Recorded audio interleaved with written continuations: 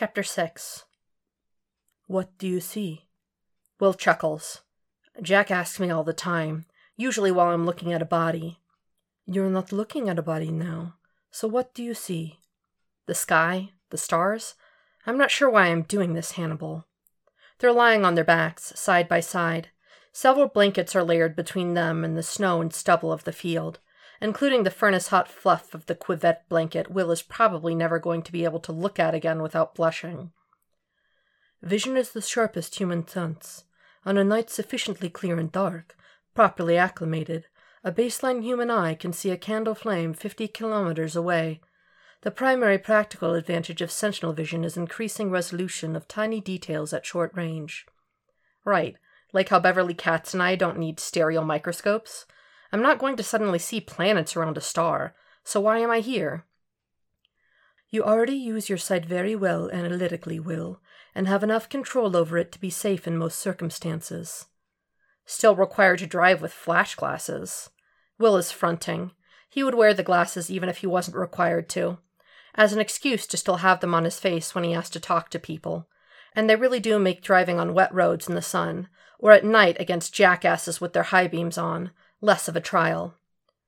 But you don't use it nearly often enough in a non-practical manner to appreciate instead of analyze. Will you ever tire of banging that drum?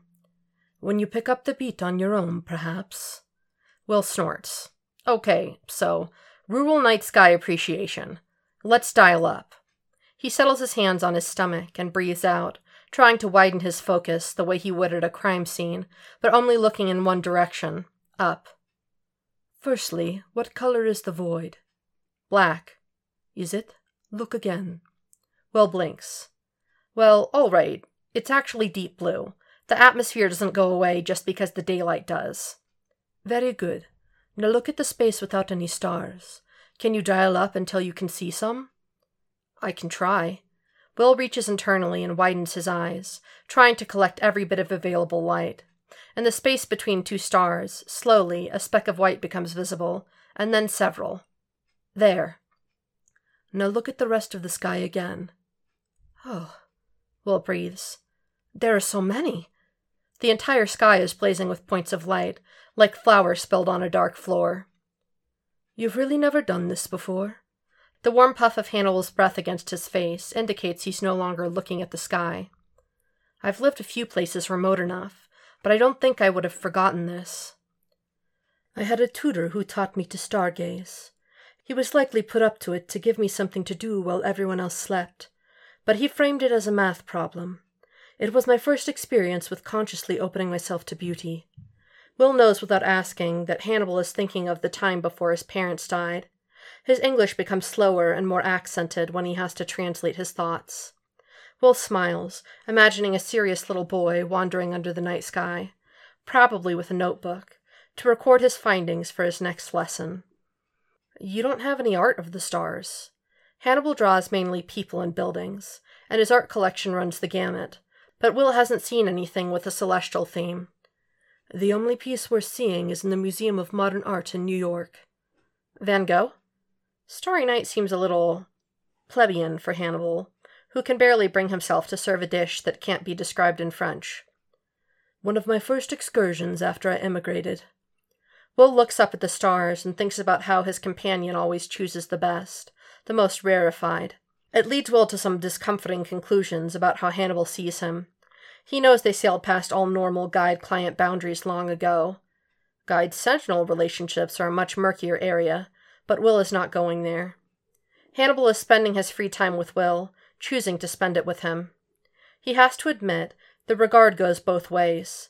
It's one of the reasons he's hesitant to make a move, actually, on top of the tiny detail of Hannibal being a man. There are so few people he likes, who like him. He doesn't want to risk their friendship.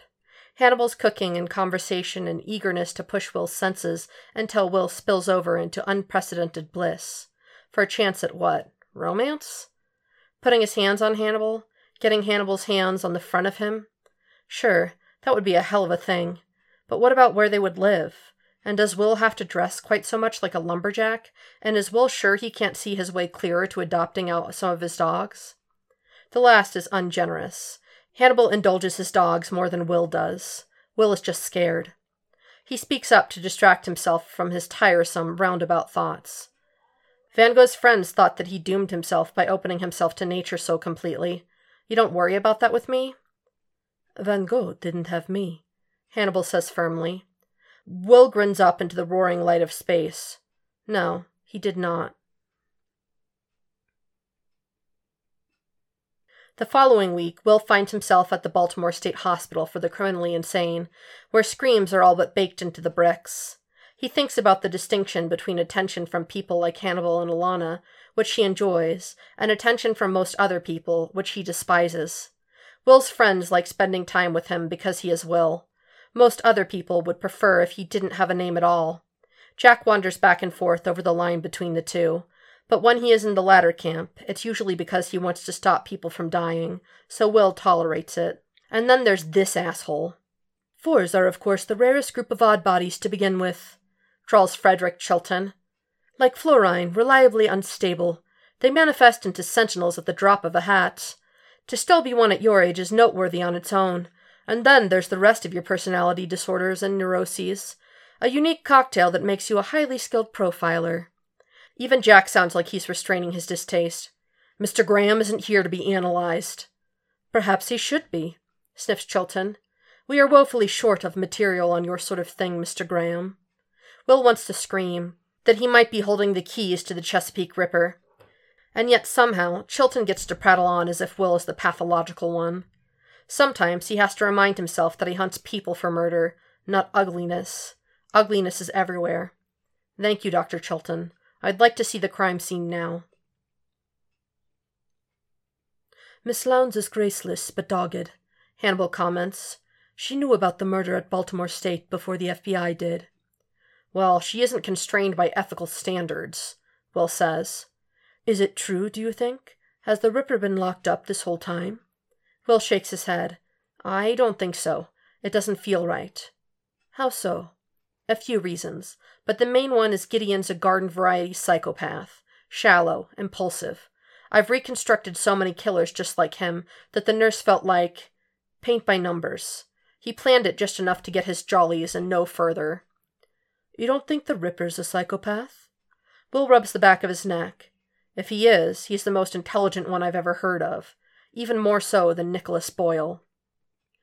Boyle affected superiority until he couldn't be bothered. It sticks in Hannibal's craw to pass off his gifts to Will as a dead fool's pitiful psychosexual obsession with the girls themselves, but there's nothing for it. And the Ripper always bothers. You know, I've never actually seen a Ripper crime scene in person, just photos, reports, so I could be wrong. I doubt it. I would be very interested to hear your thoughts. Okay, I think the total lack of remorse or guilt is about the only psychopathic marker he's got. Killing is his art. Every murder is a complete and original work, and part of the work is that he remains at large. A ghost looming larger than life in the collective unconsciousness. Hannibal quotes a particularly pleasing op-ed he once read about himself. Yes, compromising his art is anathema to him. He would no more repeat himself or let himself be identified then. Then you would suddenly start serving takeout from McDonald's. Hannibal stops breathing. Clever, clever, clever boy. He grapples with the abrupt urge to kill Will then and there, eat his heart, still beating and his brain still warm. Will gives him too much credit when he says the Ripper is not impulsive. Will mistakes the source of Hannibal's disturbance. Sorry, but that's how appalled the Ripper would be if some inferior killer took responsibility for his crimes. A very effective analogy, Hannibal manages to say at last. It's just a theory. I'll get to shore it up, or not, a little more tomorrow. Alana and I are both going to interview Gideon. I look forward to hearing how it goes.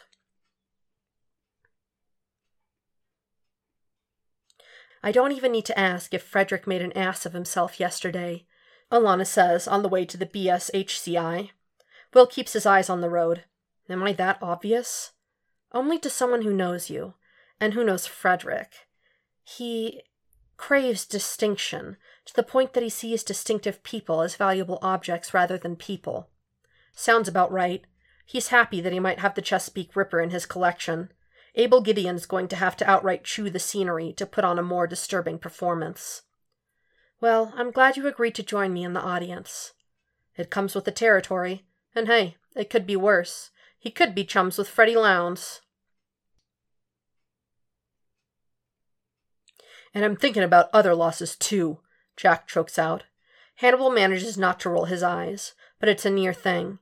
This is what comes of seeing Will off the books. Jack evidently thinks of Hannibal as a free therapy dispenser now. He makes the best of it, fortifies his kindly gentleman psychiatrist persona, and coaxes a little of Miriam Lass's story out of Jack. He was clearly grooming her to be his prized in-house profiler, just as Will is now. Jack's regret is a fissure running deep in his psyche. Hannibal resolves to widen it.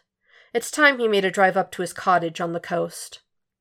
After Jack leaves, Hannibal gathers supplies from his office and home, a cooler and ice, recording equipment, medications, and more surgical tools than he's needed in years. It's not often that he plans to leave someone alive after he takes a piece of them. Being right isn't much fun when the things Will is right about are horrible. He told Jack. He said, if Gideon is a plagiarist, the real Chesapeake Ripper is going to make sure everybody knows it. And now, here they are, combing the phone networks for a call from a specter. Or maybe not a specter. Will points out that they never found a body, but Jack shoots the idea down with extreme prejudice. Look again, says Jack. I did my agains, says Beverly Katz, and my agains and agains. The team tries, as delicately as possible, to suggest that Jack dreamed the call. Jack states flatly, I know when I'm awake. Will wonders what it's like to feel that certain. The same day, after his lecture, the stag comes charging into his classroom, blowing and bellowing as it nears Will's desk. It feels like a portent. It's replaced a moment later by Jack and Alana, all afire with a plan to bait the Ripper with a tattle crime article.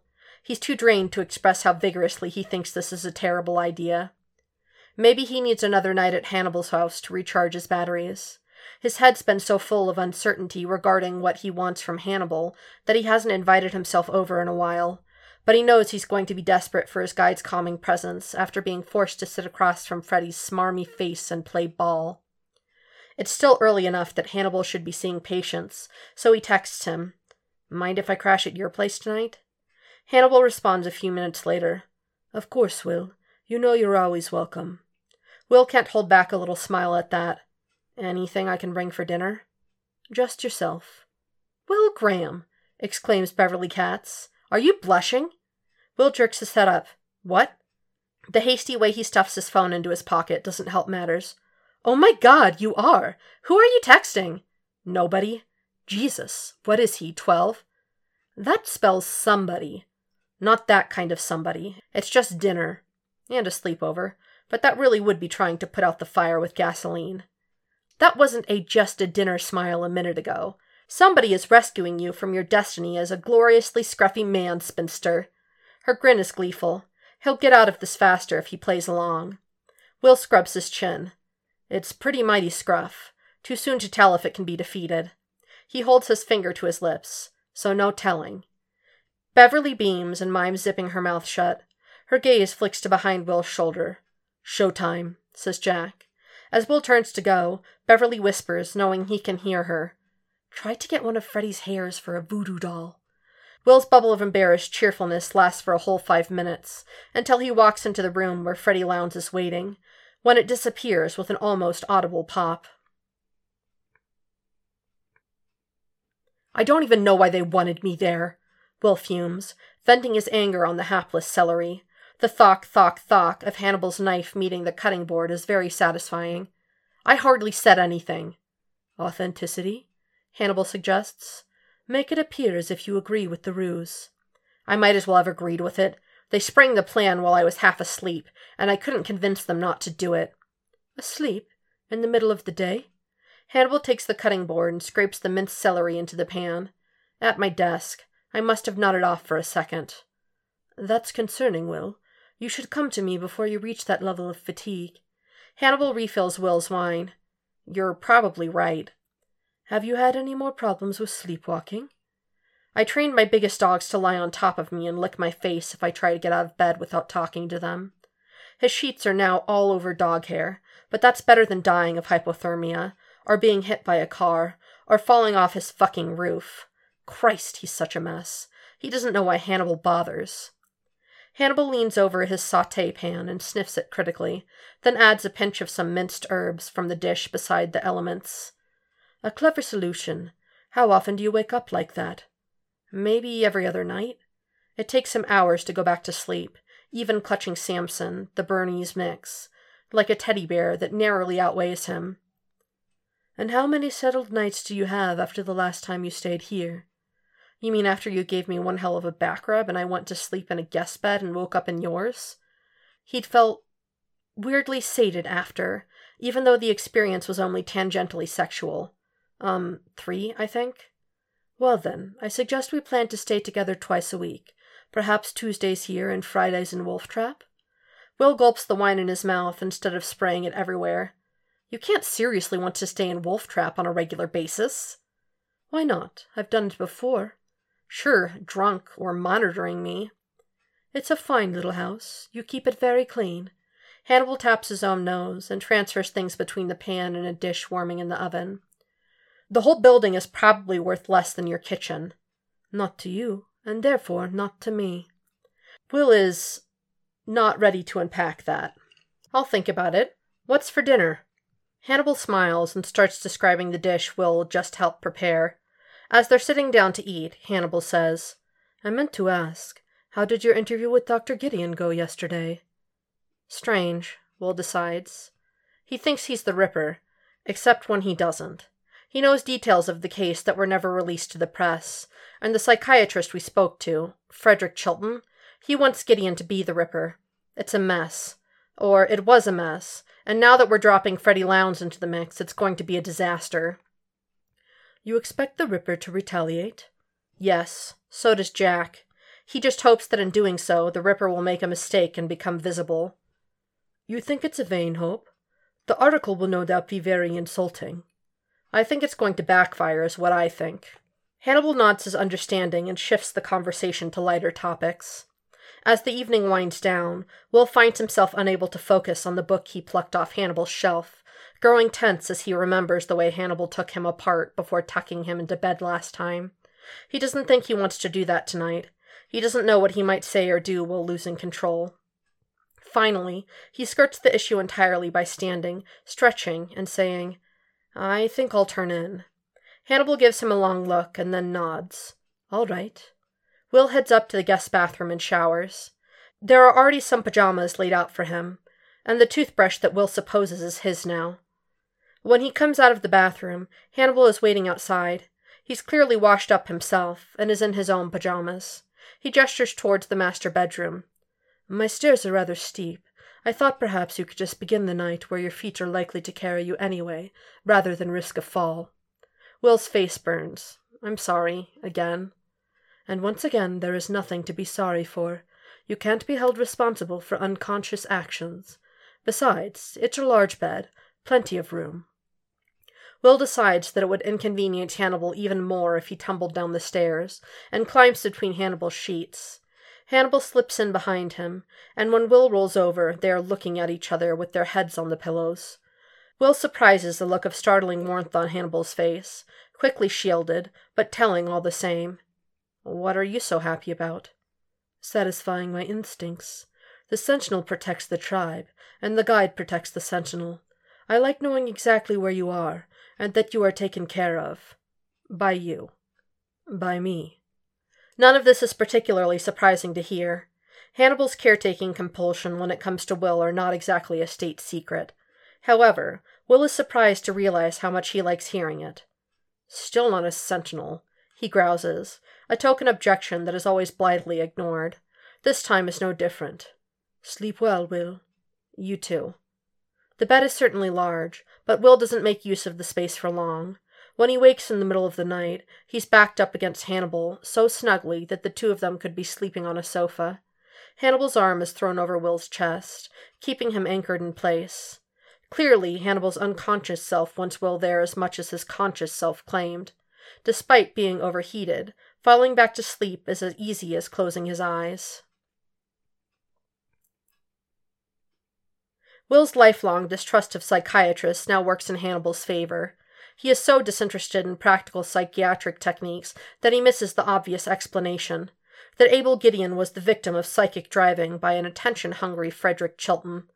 If Will can't see such crude and clumsy mind control, it's no wonder he is responding so beautifully to Hannibal's infinitely subtler manipulations.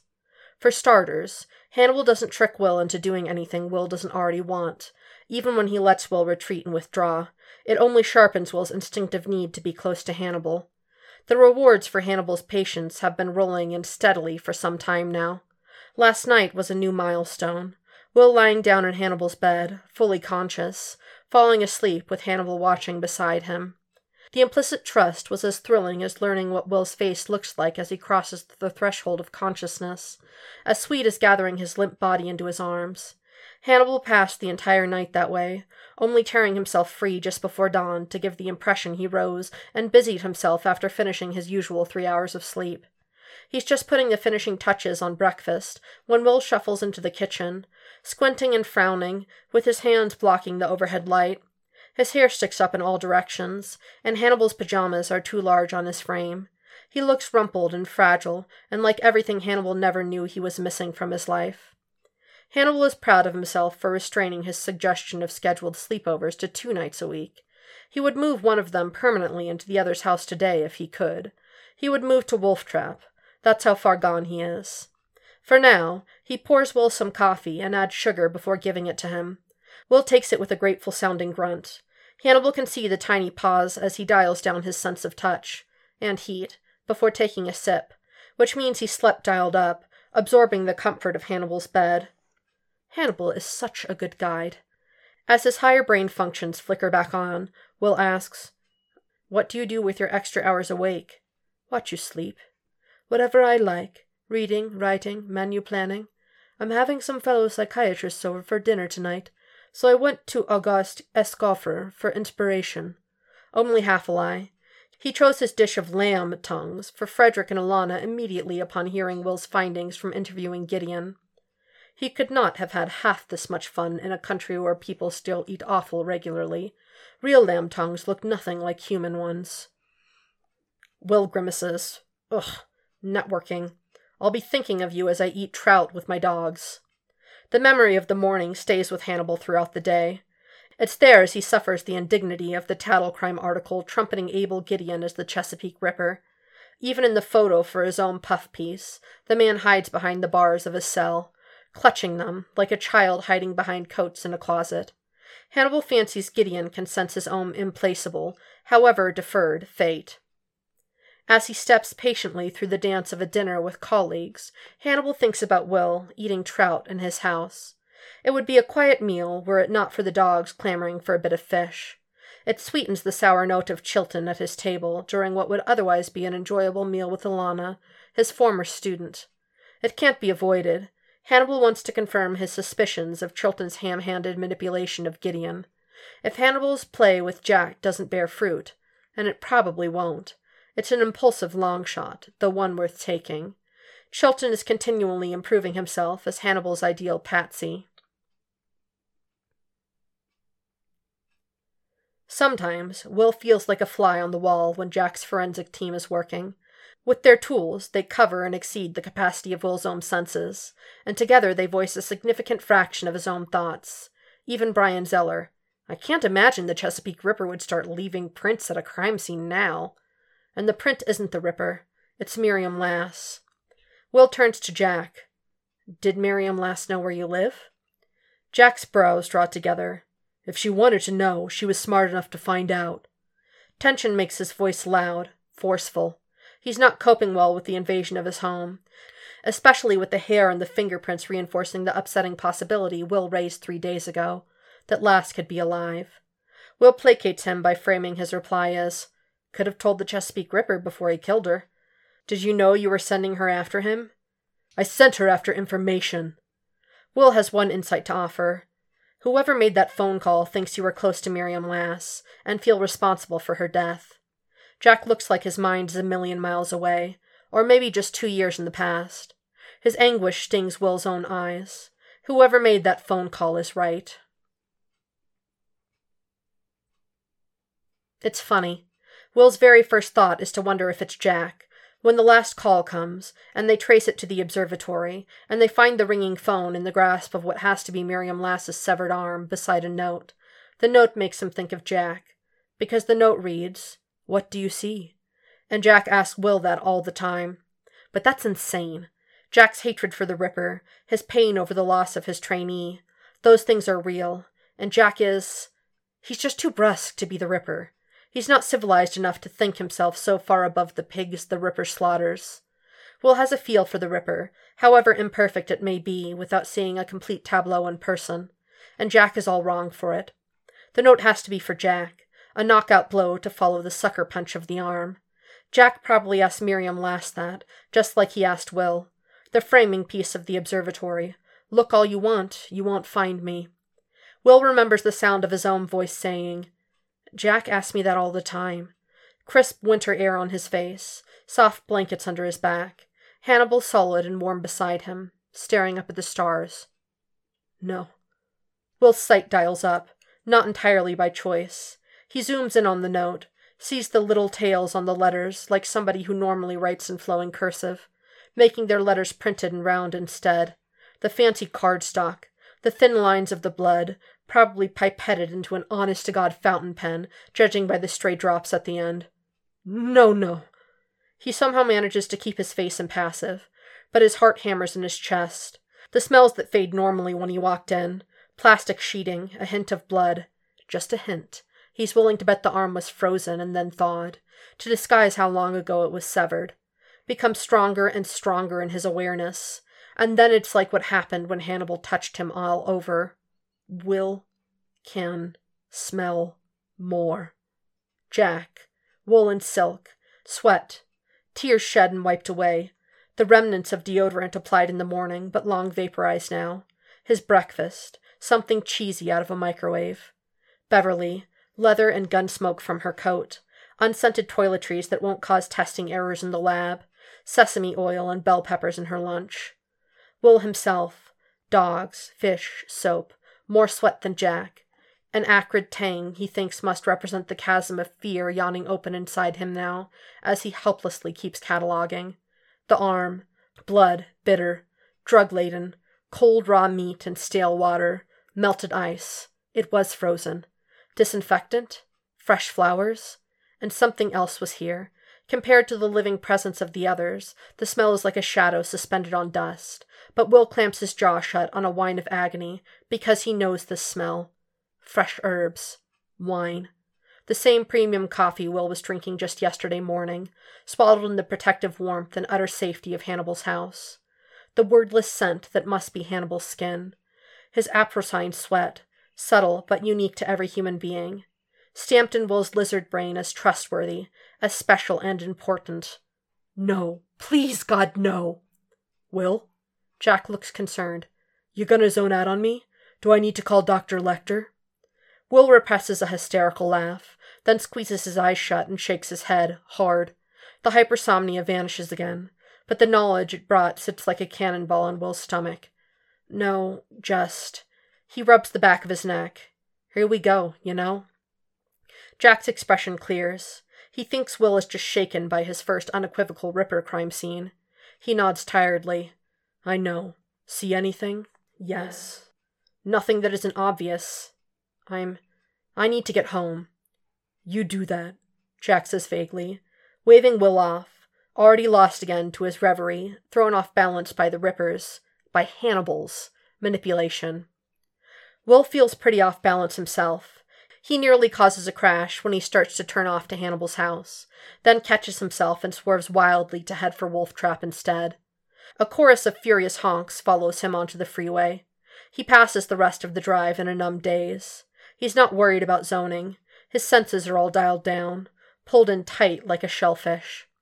When he gets home, his pack doesn't go far. Despite being cooped up all day, they pee and return, milling around him with dark, worried eyes. When he tries to get up from the porch steps, Winston puts paws on his thighs and starts licking his face as if to wake him up. Will buries his face in his ruff and cries. Not for long. Just a few ugly, shocking sobs. He would have felt better if there were more, honestly. But the storm passes as swiftly as it came on, and Will is left contemplating the wreckage. Is he sure? Yes. Oh, yes. A final gasping sob rips its way out of his chest. So why didn't he say anything? That he's less sure of. Would anyone believe him? Frederick Chilton's word echo in his head. Fours are, of course, the rarest group of odd bodies, reliably unstable. It would sound like a wild accusation by a panicked, late-manifesting sentinel. God, with smell coming online, he's 5 by fucking 5, isn't he? Christ, that's just what he needs to deal with right now. Jack might take him seriously enough to investigate, but would it do any good? The Chesapeake Ripper is so careful, so thorough in his compositions, that Will has been furtively, guiltily appreciating him for years. There is a very real possibility that the FBI could look right at Hannibal Lecter and find nothing. Miriam last found something, but whatever mistake Hannibal made with her, he'll be careful not to make again. The very fact that he's still thinking of him as Hannibal is so very damning in itself. He doesn't want to say anything. Well then, what does he want? We'll sit on the porch for a long time, trying to think of an answer to that.